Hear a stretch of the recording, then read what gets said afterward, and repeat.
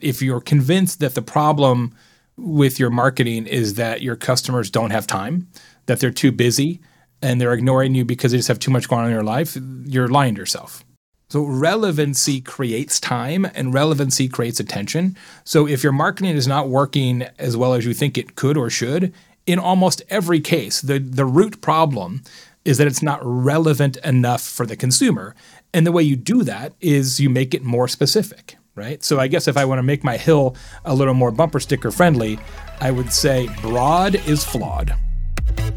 Welcome to the Marketing Millennials, the No BS Marketing Podcast. I'm Daniel Murray, and join me for unfiltered conversations with the brains behind marketing's coolest companies. The one request I tell our guests, stories or it didn't happen. Get ready to turn the up. Speed is becoming a necessity in customer experience and marketing. Today I chatted with Jay Baer, the founder of Convince and Convert, the best-selling author, and a content marketing legend. We chatted about speed of responsiveness in marketing and customer experience, how you should think about creating content, and the importance of talking to customers. Hope you enjoyed this episode. I'm seriously impressed with Chili Piper's booking platform. Companies like Airbnb, SalesLoft, and Gong are already seeing impressive results. Now you can join them and increase your inbound conversions. Check out chilipiper.com/millennials for a demo today. Hey, Jay, welcome to the podcast. Fantastic to be here. Thanks for having me on. How did you get into marketing? You've been around forever. When I got out of college, I was reading your stuff, and that's how I started learning marketing. So I want to know, how did you even get into this marketing space? Kind of accidentally. I was a political science major in school, and I worked in politics for a bit after I graduated. And then I realized that that's not really a business that I want to be in full time. It's kind of a tough gig. So I got into what we would now sort of consider to be traditional marketing, right? Because there was no internet, and did that for a little bit. And then I was the spokesperson for the Arizona Department of Juvenile Corrections. So my job was to give tours of the juvenile prison, among other things, and talk to the press and things like that. And I was 23 years old, so I was pretty young to be a spokesperson. And it was okay, but not really. And I was having beers with some friends of mine, and they were like, hey, we started this internet company, and it's starting to get kind of big, and we don't know very much about marketing or communications. And I said, well, that's okay, because I don't want to ever give any more tours of this prison. And so I walked in the next day and quit, and started a day later as the vice president of marketing for an internet company, having never actually been on the internet, because these are the days where it was AOL and CompuServe and Prodigy, and, it was like a walled garden. The open internet was kind of a weird, scary, nerdy place. So that was a very interesting first couple of days at work.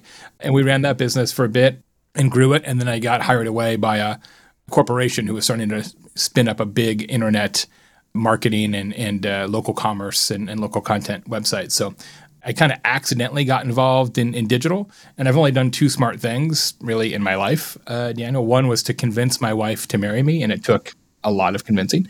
And second was to get involved in the internet before it actually really even existed, and have the good sense to largely stay involved until today. I love it. The first one is very relatable. Yeah, that's great. We were talking before this, and you recently did a research study on speed in marketing and how responsive times have gone up with Amazon and just the need for speed of responsiveness. So how do you go about thinking of how speed is going to impact marketing down the line, and how should marketing think about this? One of the things that never stops is the acceleration towards rapidity. So when I started in my career, like as an intern, they didn't even have FedEx, right? So we would like mail something to a client and be like, hey, let us know how you like this press release. and they'd mail it back in a couple of days, right? Like you had a lot of time to iterate. And I've been doing this, 30 years now, and I've never heard a client or a company or a consumer say, nah, I've been thinking about it, and it's okay if you guys just do that more slowly. Nobody ever says that. And expectations around speed always escalate, right? What was fast 3 years ago is commonplace today. And it's one of the big challenges, I think, for business is to continue to get faster. Ironically, as companies grow, a lot of times they have different, more process, people, just overall BS. And so it actually slows them down. Even though they get bigger, they also get slower, which is kind of counterintuitive. And so this is a huge issue for marketing because the most recent report from Salesforce from last fall suggests that somewhere between 80 and 85% of companies globally, the marketing department is ultimately responsible for customer experience. And this new research project that I just released last week for the first time shows that of all the different things you can do from a customer experience perspective to increase brand value, responsiveness is one of the most important. In fact, 2/3 of customers say that speed is as important as price. And half of all customers will pay substantially more if they can get whatever they need faster. And that's both faster delivery, faster interaction with the brand, et cetera. And so a lot of organizations, the marketing team has some relationship. Maybe it's an owned relationship, but if nothing else, it's a partner relationship with the kind of the frontline customer service team, whether it's phone, email, chat, social, whatever. And the ability and imperative to be quicker at all of that is really, really important. People will just leave if you're not as fast as they expect you to be. And I've got a lot of really interesting data on that. One of the challenges of that I see is how do you keep speed and keep the authentic human side of speed? What we see right now is what a lot of brands are doing is trying to categorize the issue as quickly as possible. This is where chatbots and AI and machine learning can be so useful. So as quickly as possible, you categorize the issue. Like, is this a fairly simple question, like, where's my couch? Or is it more nuanced, like there's a rip in my couch and we have a conversation about it? If the bot can skim those kind of procedural questions off the top, then it frees up the human agents to actually engage in the ones that take more time and require more empathy and humanity. That's what most brands are trying to do, is to say, hey, let's leave the people to do the hard stuff and let the computers do the easy stuff.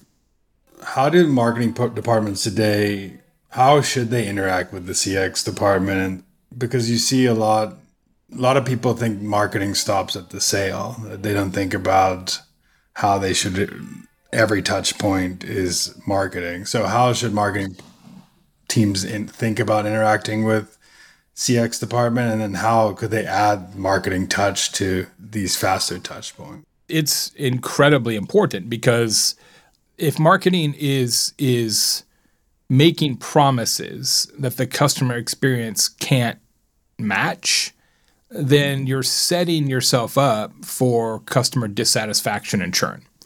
Not to mention the fact, like I wrote a whole book, Hug Your Haters, about this idea that we spend way too little time, money, effort on customer retention. And that's still true. The book's been out for 5 or 6 years, and it's still true. Marketers are so conditioned to focus their energies and their talents on customer acquisition, and they just don't put enough effort into customer retention, even though 100% of the business professionals in the world know that mathematically it's easier to grow a business if you don't lose customers out the back door, right? If you don't have that metaphorical leaky bucket. Like, we know that. Everybody tuned into the show knows that. Like, this is accepted doctrine, right? There is nobody who's going to argue that point. Like, oh no, churn's good. Like nobody ever says that. But yet think about your own marketing department. Think about your own team. Think about how many meetings you have about customer acquisition and how many meetings you have about customer retention. Think about how much content you make about customer acquisition, how much content you make for retention. Think about how many social media campaigns you do for acquisition and how many you do for retention. It's ridiculous. It's such a puzzle to me. Like we know this thing to be true, yet we universally do the opposite.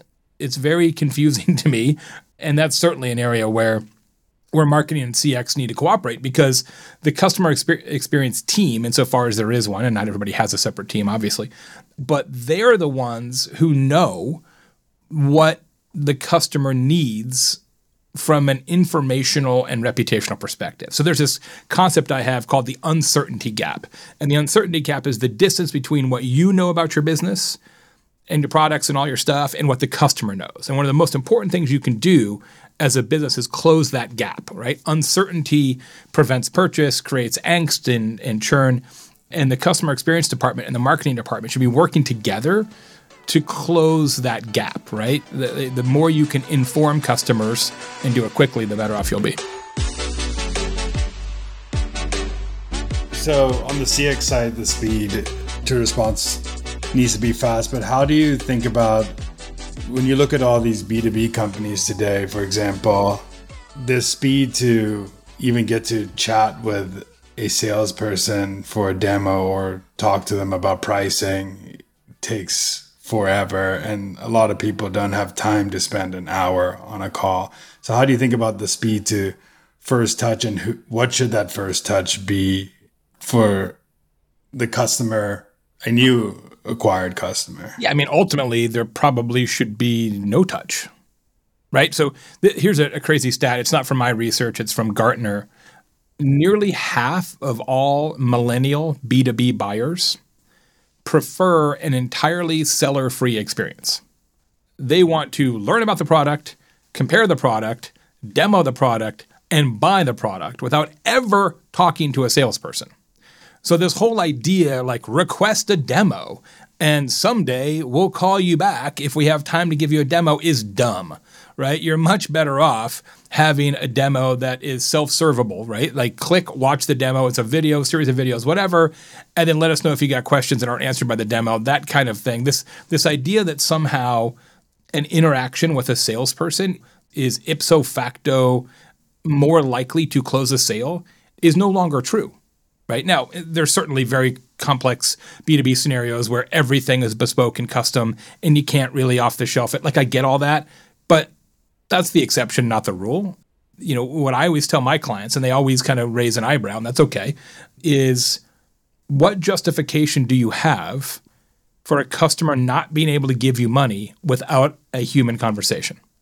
What's your actual justification for that? It's not more efficient. It's not more cost effective for the business. Yeah, I also think it puts a lot of pressure on marketing teams who just thought that they should give leads out and they didn't think about, hey, right. I have to convince someone to buy something. Yeah, it's not just raise your hand. It's raise your hand and go all the way through the funnel. You raise a really interesting point there, Daniel. Like it puts a lot of pressure, especially on content. Because if you're saying, hey, let's replace or at least give the opportunity to replace some of the face-to-face or human conversation about product quality and sales and all that, if you're going to replace that with self-serve, that's got to be a lot of content, a lot of super specific low funnel content, and also in kind of multiple formats too. So text, videos, configurators, hostage notes, whatever. It's a lot. And most content teams aren't really up to the task yet to create content all the way through the funnel. But if you actually do a content inventory for most brands, unsurprisingly, the overwhelming majority of the content they have is very high funnel. It's awareness stuff. It's maybe a little bit of product comparison stuff. But then when you get into the really low funnel, like, well, what about this weird scenario? Like there just isn't. It's like, well, talk to a real person. But ultimately, I think all that content's going to have to get created. From what you said before, going back to the conversation we just had at the beginning, it's you get those nuanced stuff from customer service who deals with them all the time, asking those nuanced questions like, how does this product integrate with this product? What does this button do to do that? Like all those nuanced stuff comes from, you could talk to customer service or ask people, where do they get stuck in the funnel? Just a lot of people just don't spend time asking those questions to get those answers for content. One of the things I always recommend is that the marketing team really insists that the customer service or customer experience team or customer success team or whatever taxonomy you want to use, whoever's talking to customers, which is not marketers. I mean, that's one of the things, let me just go on a quick rant here. One of the biggest problems with marketing as a discipline is that marketing is responsible for creating information that resonates with the customer. Cool, except for the fact that marketing never talks to customers. Not in any routine or comprehensive way. Yeah, you might do some interviews here or there, or some focus groups or some surveys or whatever, but marketers are not on the phone or answering emails from real customers all the time. They're just not. So the people who actually understand customer pain points and really understand what customers need and want are the service team and at some level the sales team and maybe even the finance team, depending on the business. So if as a marketing organization, you're not tapping into those parts of your company and saying, what are customers saying? What are they struggling with? What do they love? And using that as the raw material for what you're saying as a marketer, I think you're missing a lot of opportunities.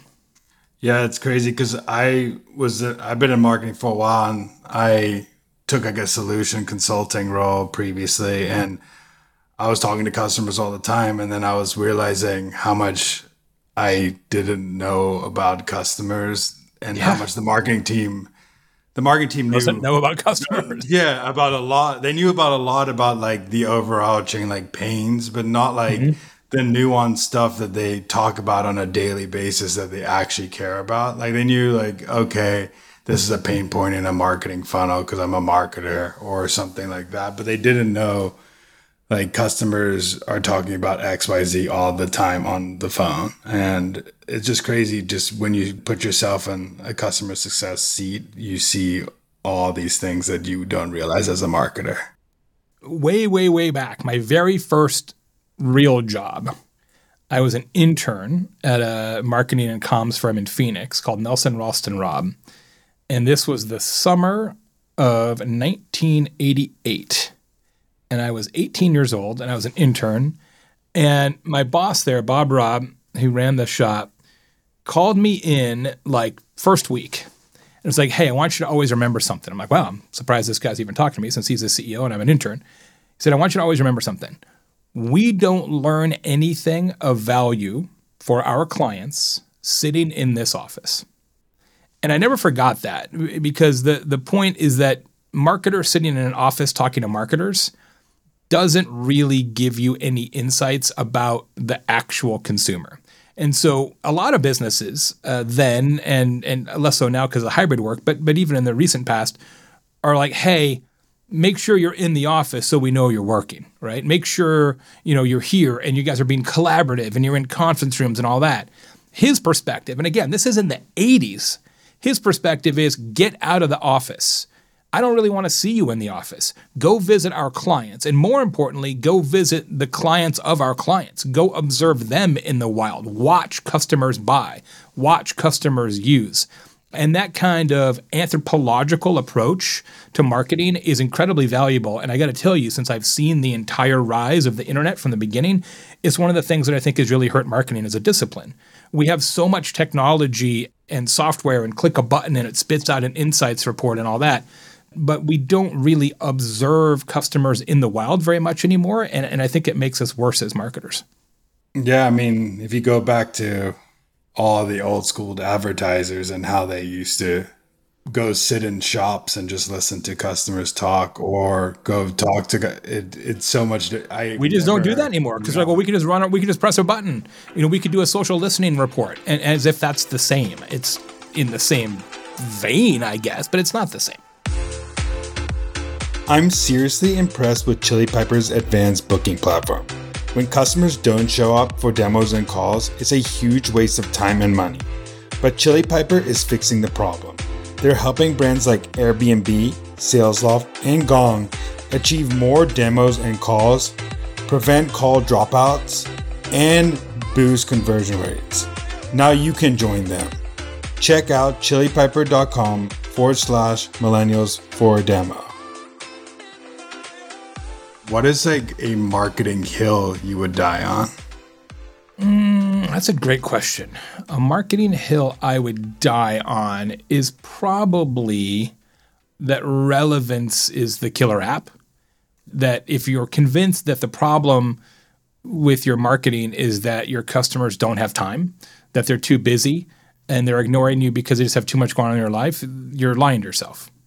When you give a customer or a prospect the information they need in the format they prefer, and you give it to them at the right time in the consideration funnel, the time necessary to consume that content, whether it's a video or an ebook or a webinar or whatever, that time magically appears.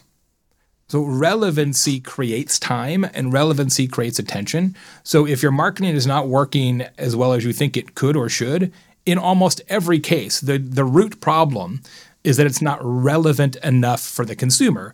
And the way you do that is you make it more specific, right? So I guess if I want to make my hill a little more bumper sticker friendly, I would say broad is flawed. I love that because I hate the argument of that people just lay back on and say attention spans are shrinking. You hear it's not true. Yeah. It's not true. It's not attention spans are shrinking. It's tolerance for irrelevant information is shrinking. Yeah, because it's just like our brains are a filter and evolution is helping us filter out crap, basically. People will sit down and binge an entire season of Stranger Things now in a row. Nobody used to do that. Nobody would watch 8 consecutive hours of television. That didn't even exist. So this idea that attention spans are inherently less is not true. It's just that we won't give brands a pass on mediocre marketing anymore. That's something that I totally believe in. I hear it all the time. I've heard like 5 marketers tell me, yeah, attention spans are bad, so we have to do this. Yeah, of course you need a hook. Everybody needs a hook, but that's part of good content and relevant content. Doesn't matter how long the piece is. Yeah, exactly. Yeah, I don't know how many speeches I've seen people give with the goldfish example, right? Like, the goldfish, really a 7-second attention span, which is the same as a goldfish. Number one, it's not scientifically true. And number two, it's such a lazy approach to marketing. Like, well, I guess the reason our marketing is bad is because consumers don't pay attention. Well, no, the reason our marketing is bad is because you're bad at marketing. I know you talked about speed, but what are some things that are happening in the marketing space that not a lot of marketers are jumping on now? Like a trend that you're seeing that it's taking a lot of marketers a slow time to even move to that trend. This is not new information, but it is interesting to me how many marketers are still reluctant to get involved on TikTok. The ability to acquire an audience there, the ability to generate huge reach and really compelling brand to consumer interactions is frankly unparalleled. It's everything that Meta isn't today and more. I've got some clients that have kind of jumped on that platform and the results are extraordinary, not because of me, but just because of them. Is it for everybody? Well, maybe not. But like every social network, it's aging up and categories are getting broader. There's a lot of opportunities there, and it's surprising how many brands are still on the sidelines. How much do you think of it as them just not knowing to create the content, or is it doesn't fit into their brand guidelines that they... Yeah, I think it's 3 things. One, it feels a little weirdo to them. So like, I don't know, we're not really in touch with that because they don't use it, right? Personally. Second, it feels maybe a little frivolous, I guess, as a platform. That's, I guess, the word I would use. Like it feels kind of lightweight or whatever.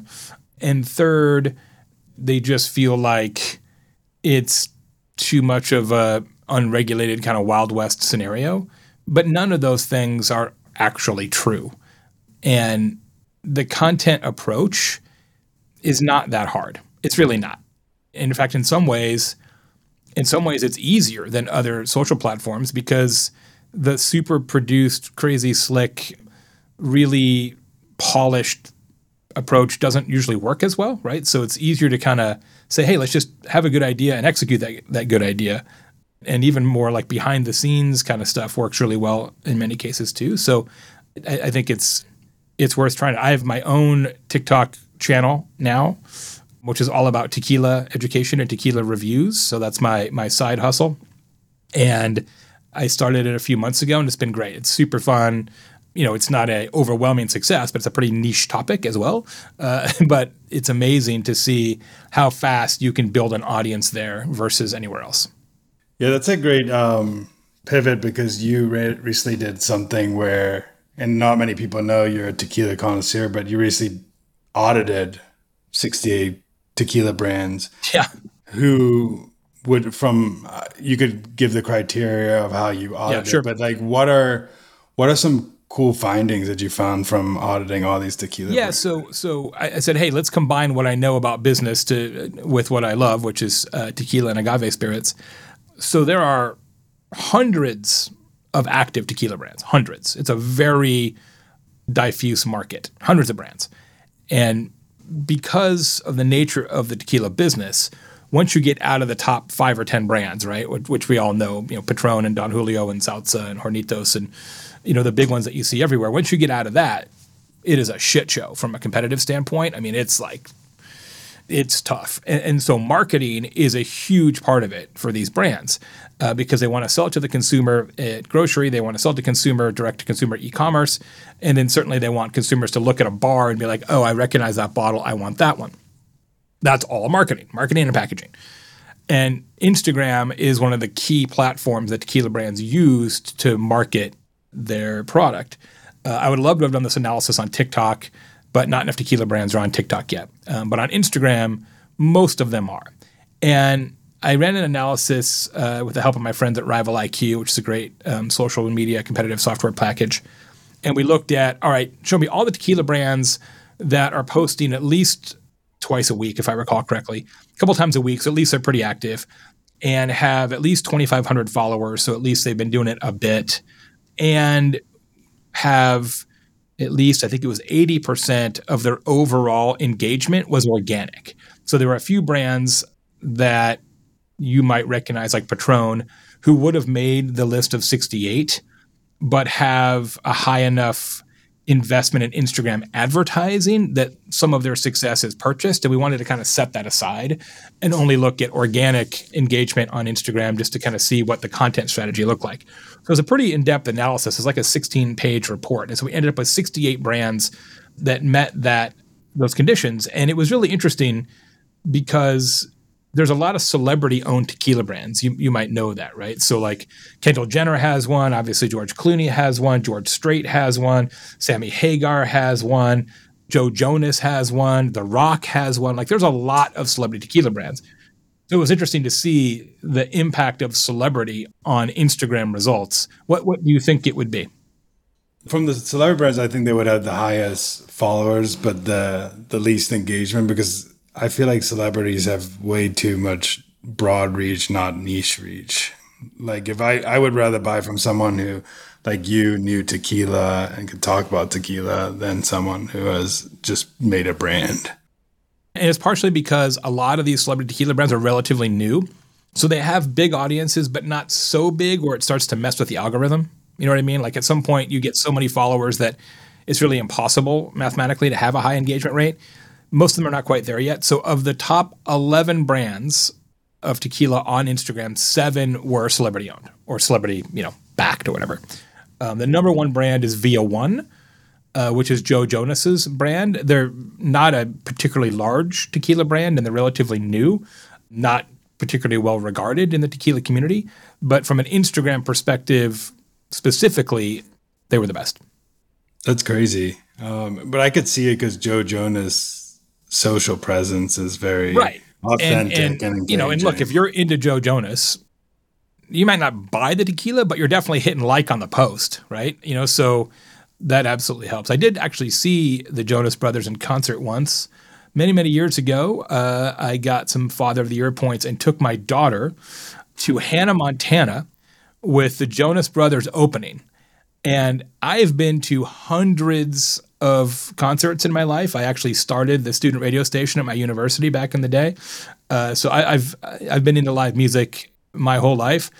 The loudest concert I've ever been to was Hannah, Montana and the Jonas Brothers, because it was 19,000 preteen girls screaming at the top of their lungs and like hitting a collective pitch. Like I thought my head was going to explode. It was unreal. And I will say the Jonas Brothers were not awful. All respect to Joe Jonas. I love that you're taking your passion though. And I think that's one thing that a lot of people don't do is like taking their passion and putting it into marketing and seeing where it goes with your TikTok and doing this analysis, because I think the best content comes from like that passion, the long term. I think it seeps out, right? You know, and it's definitely fun to do. And the reason I did kind of do the report, one, I was just interested, and two, like I know a lot about tequila, but there's a number of people who know quite a bit more than me. And so my angle was, well, if I'm going to sort of make a name for myself in this sort of tequila influencer world, what do I know that they don't know? And it's the business side, right? Like I know business and marketing, and they don't as much in most cases. So I'm like, all right, let's lean into that. The other, and here's the truth. Hopefully nobody from the government's tuning into the show. I'm doing a lot of tequila tastings for corporate clients, especially through webinars. We'll ship bottles out to clients and things like that, and they'll kind of talk a little bit about marketing and then talk about tequila. It's a lot of fun. Since I'm doing that a fair bit, all of my tequila purchases now are write-offs. So that is the real master plan, my friend.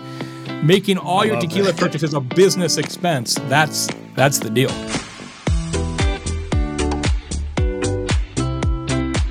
What is one thing, if someone was starting out in marketing today, that you would tell them that they will come and thank you 5 years later?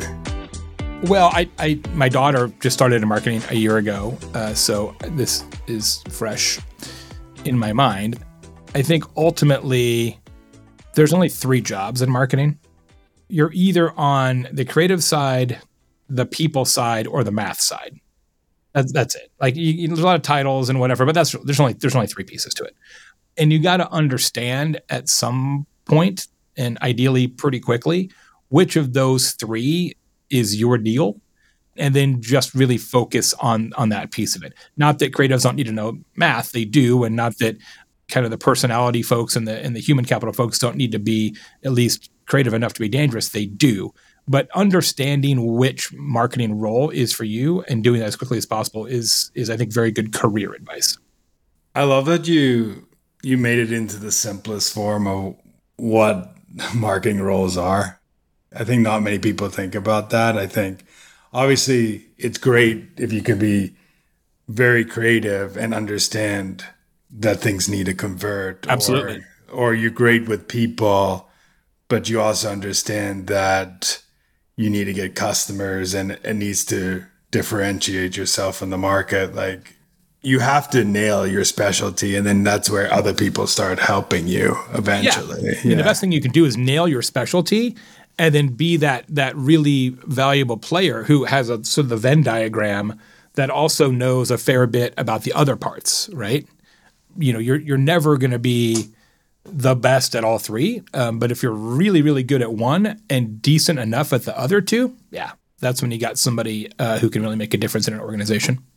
Who in the marketing space currently has been inspiring you? You know who's really great at sort of thinking through, we were talking earlier about kind of mid and low funnel and churn and stuff like that. My buddy Joey Coleman is so good at that. His book, Never Lose a Customer Again, is awesome. Really, really fantastic. He's a great thinker around retention. Let's see. My buddy Jesse from the Savannah Bananas, his new book, Fans First, is incredible.